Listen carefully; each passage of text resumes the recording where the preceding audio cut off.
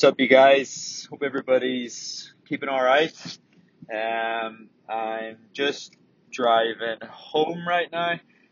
What day are we on? Saturday. So this morning, easy run just around. I decided to go a bit softer ground this morning, and obviously for the likes of New York half and Boston, both known to be pretty hilly and tough courses.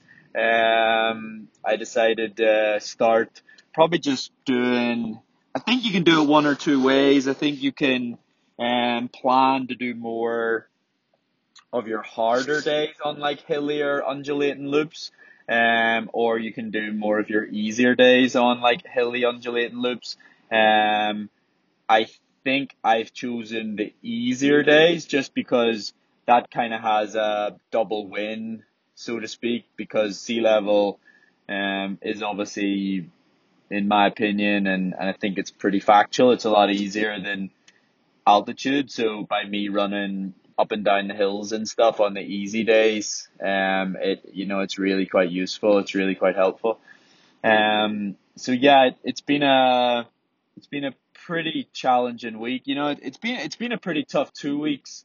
It's difficult to, build back into training.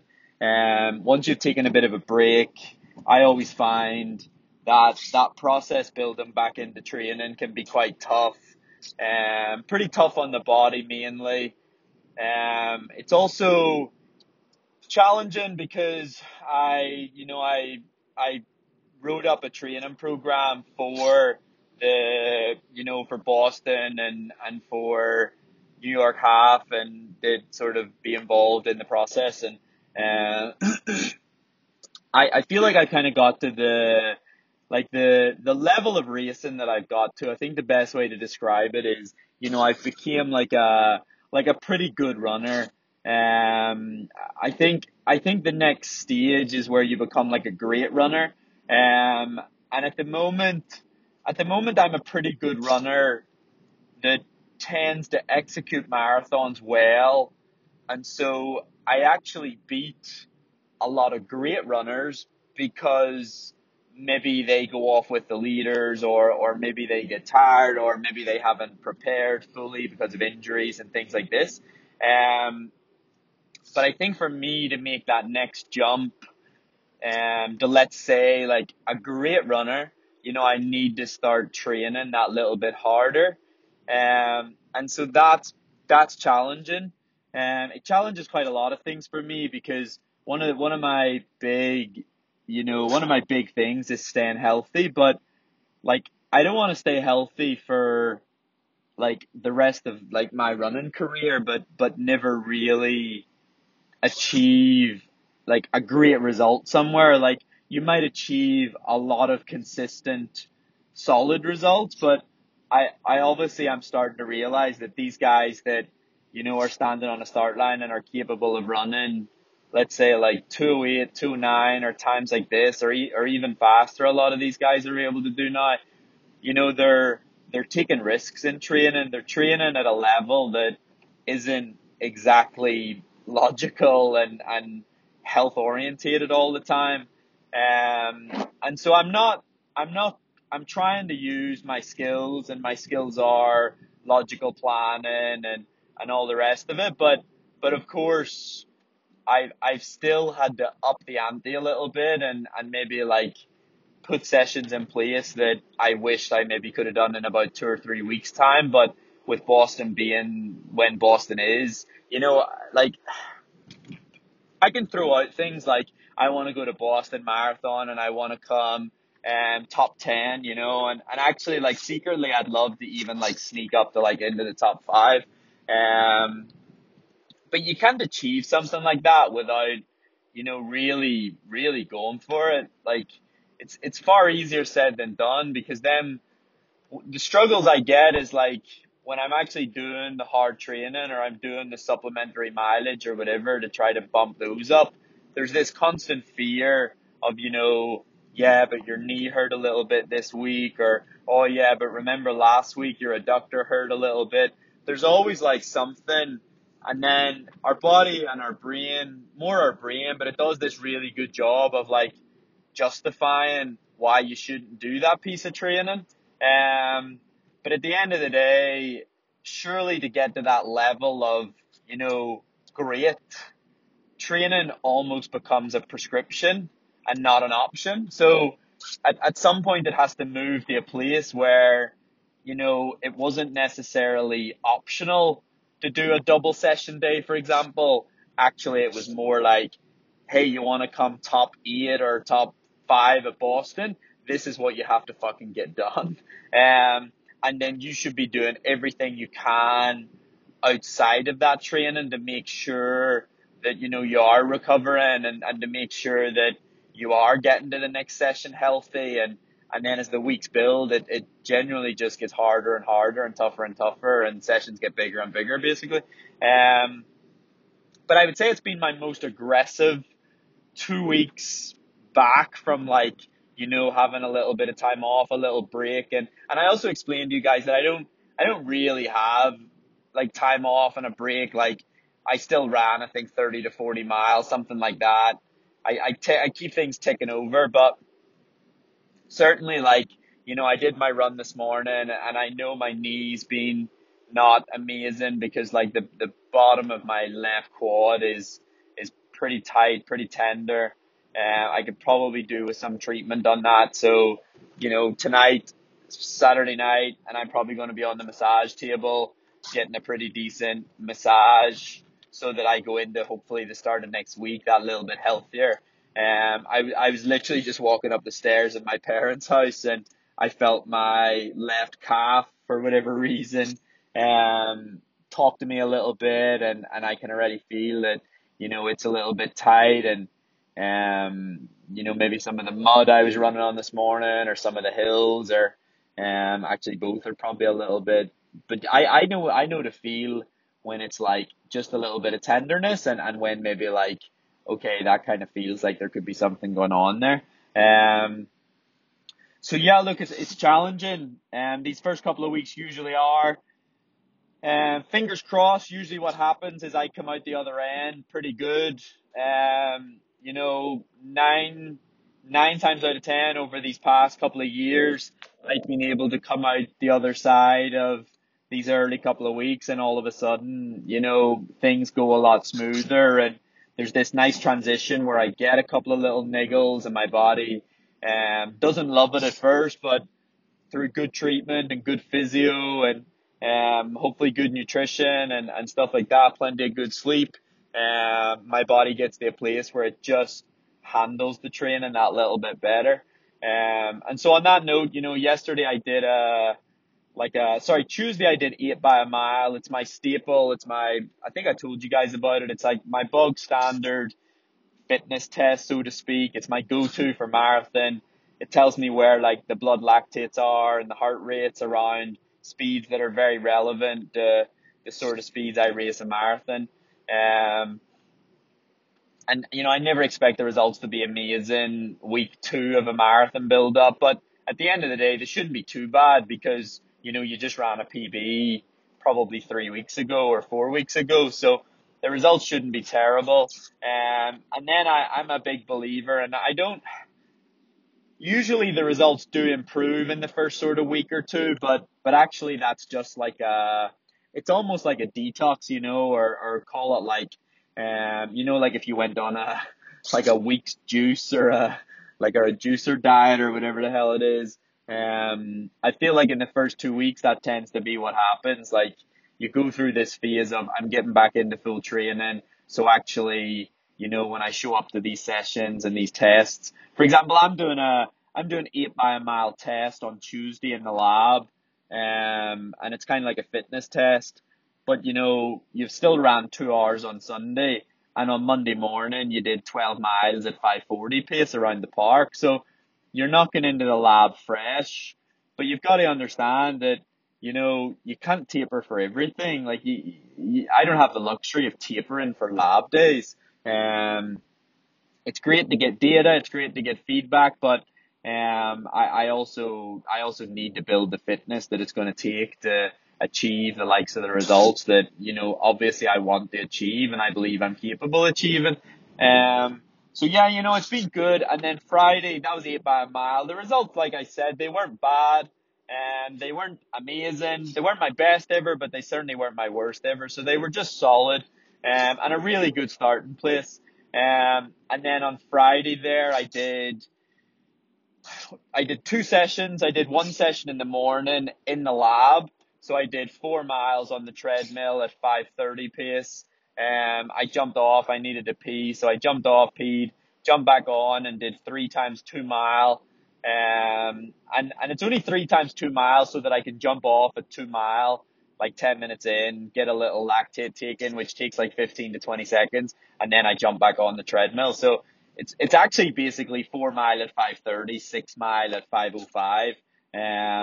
But I'm jumping off every 10 minutes to get lactates taken. And like I said, that can take 15 to 20 seconds. But it's useful to get that data. And there was a big improvement from Tuesday's test, whether that was going in a little bit fresher because I only run easy on a Thursday. Or it could just be that, like I said, as training starts to tick off and you start to get into a nice rhythm, the body seems to find fitness pretty quickly. So my lactate was pretty low for the 5:05 pace. I think it's possibly the lowest I've ever seen it. And the reason I picked 5:05 pace is it's training, you're tired, you're not always super motivated like race day. Race day, you've tapered, everything's perfect, you have everything, you're just good to go. Whereas training, I don't try to hit those intensities in training. Like sometimes it happens naturally, without even having to try, which is amazing. I love those days. But a lot of the time, if I can control it, I'll hang back a little bit in training just because it is training and it's not racing. And, you probably have ran 16 miles a day before, or on Monday I did 12 in the morning, 6 at night. And then I'm in the lab the next day for the treadmill test. And so that's an 18-mile day. And then you're jumping on the treadmill Tuesday. So I also need to look at that. That's one thing. Sorry, in the evening, so that was the morning, 4 miles at 5:30, 6 miles at 5:05.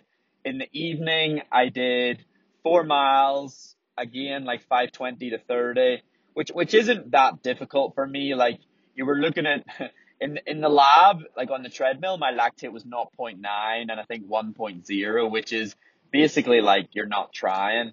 But it's a slightly faster cadence, and I kind of like running at that effort. It's nice little warm up, and it also just bulks the morning a little bit. And obviously a marathon is, a decent length. And I kind of think you can trick the body. Like, obviously you could have done all 10 at 5:05, but I think you can get a similar benefit doing the first half or so a little bit slower. So in the evening, I did 4 miles, 5:20 to 5:30. And then I did this in Victoria Park. And then I took a minute jog. And then I did 8 sets of 2 minute on, 2 minute off. And those 2 minutes on were it was supposed to be half marathon effort, but obviously bear in mind it's only 2 minutes. So it was 4:40 pace. I'm not saying that I can go and run a half marathon at 4:40 pace, but understand it was half marathon effort, stroke heart rate, but I was only running it for 2 minutes instead of 60 odd. So it was a bit faster, but that's okay. I was actually really excited with being able to run 4:30 pace high, like 4:38, and to like I say, like 4:40, 4:42. And that was even into the wind. Like, it was pretty windy, and stuff like that. So yeah, I was happy enough, to be truthfully honest. And so that it was a good day. It was a good double day. And yeah, it worked out really well. So it ended up, the evening ended up being 10 miles at 5:18 average, because you're doing 2 minutes at 4:40, 2 minutes at 5:40, 2 minutes at 4:40, 2 minutes at 5:40. So it ends up being 50 odd minutes after the 4 mile, 5:20 to 5:30 warm up. I was nervous about it, not because, just nervous about my body. And it's something I thought about. Like, it's kind of annoying when you get the like, let's say, like, the fitness I am or the place I am. Like, I almost have to hold back just to avoid like injuries and stuff. Like, and maybe everybody has to, I'm saying it's annoying for me, maybe this is something everyone deals with and has to kind of battle, always battling against your body and not getting injured and things like this. But yeah, it's definitely annoying. Um, because I love it. I love pushing. I love being out there doing double session days, and but it's definitely been nervy because I don't want to get hurt. I said one of my big aims for this year was not to get hurt, and my body has been giving me little symptoms like my knee and my adductor, and but I've been working closely with the physios, and I'm hoping that anything that I did feel was nothing, and it'll just settle down really quick. But yeah, look, you just never know with running. Like, one day you can be fully healthy and think everything's great and life's wonderful, and all of a sudden the next day you're injured, and you don't run for a period of time. So yeah, no, it's been good. But like I say, I'm making a big push for Boston. Like, I feel like it's the time to do it. Like, it's not the Olympic build up yet. And so it seems a good time to kind of give it a go, and maybe learn from little mistakes that I might make in this build up, this Boston build up. And then obviously correct those going into the Olympics. And that's obviously where you don't want to be sort of making like mistakes or errors and stuff like this. So yeah, no, it's exciting. I'm still at home. I talked about going back to Flagstaff, and I was supposed to do an event with Under Armour in Portland, but with the physio support here, and with the training being a little bit more aggressive, I just thought maybe these next couple of weeks, maybe the best thing for me was to just stay local, and stay in a place where if I do have a little bit of a knee thing, or I do have a little bit of an adductor thing, I can just call a physio and get that set up, and I trust the physios here, and I trust their level of ability and stuff like that. So that's really useful. But yeah, no, it's still a fun time. It's still an exciting time. Like, the weather's been atrocious, but like everything, we deal with it as best we can, and we work with it. Couple of guys asked me on Strava, it was just about like nutrition surrounding training, and I've always been quite cautious to speak on this because I'm certainly not an expert, but of course I've had advice from experts in that field, and I'm really generous with food around big training days like that, because I know that a lot of like a lot of the reason why you might perform on that day or not perform on that day, or maybe you'll feel tired in the evening session, is actually very much linked to fueling. Um, and if you're fueling well, it's far easier to get through the training. So I think I was joking on Thursday that I was eating like my fourth dinner of the day, but I was essentially carb loading on that Thursday, just like I would the day before a marathon. And then I wake up, I have a coffee, I have a pancake, and I usually like a Muller rice or something. And then I go do the morning session, and then straight away I'm having like a protein recovery drink from Connecticut, and then like a protein bar from Connecticut, because it's just real handy for me. And then I'm having like a decent meal. Like, I think I had rice, chicken, and naan bread for for lunch. And then I actually napped. And then I woke up and basically just repeated that cycle. I had a coffee, I had a Muller rice, and I had a pancake. And that was me getting ready to go for the evening session.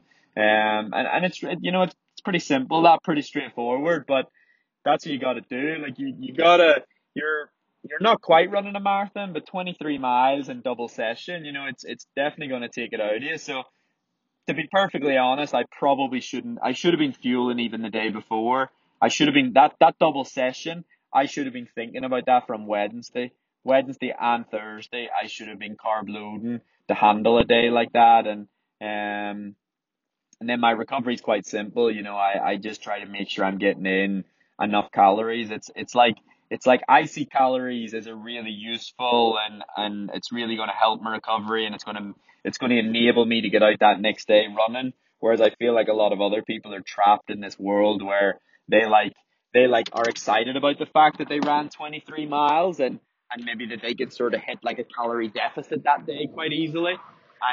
And that's just not where you want to be. That's not where your headspace should be. You should be seeing calories as useful and helping your training, rather than like, here's an opportunity to lose weight. Here's an opportunity to gain an advantage here by losing weight. And that's not what you want to be doing at all. I also make sure I'm very well hydrated going into days like that, and then make sure I'm hydrating throughout the day. So yeah, I hope that's useful. Like I say, sorry, I'm by a main road now, so I'm going to cut this short. But yeah, I don't like giving too much nutrition advice because I'm sure a lot of my listeners know way more than I do, and I don't want to step on anybody's toes.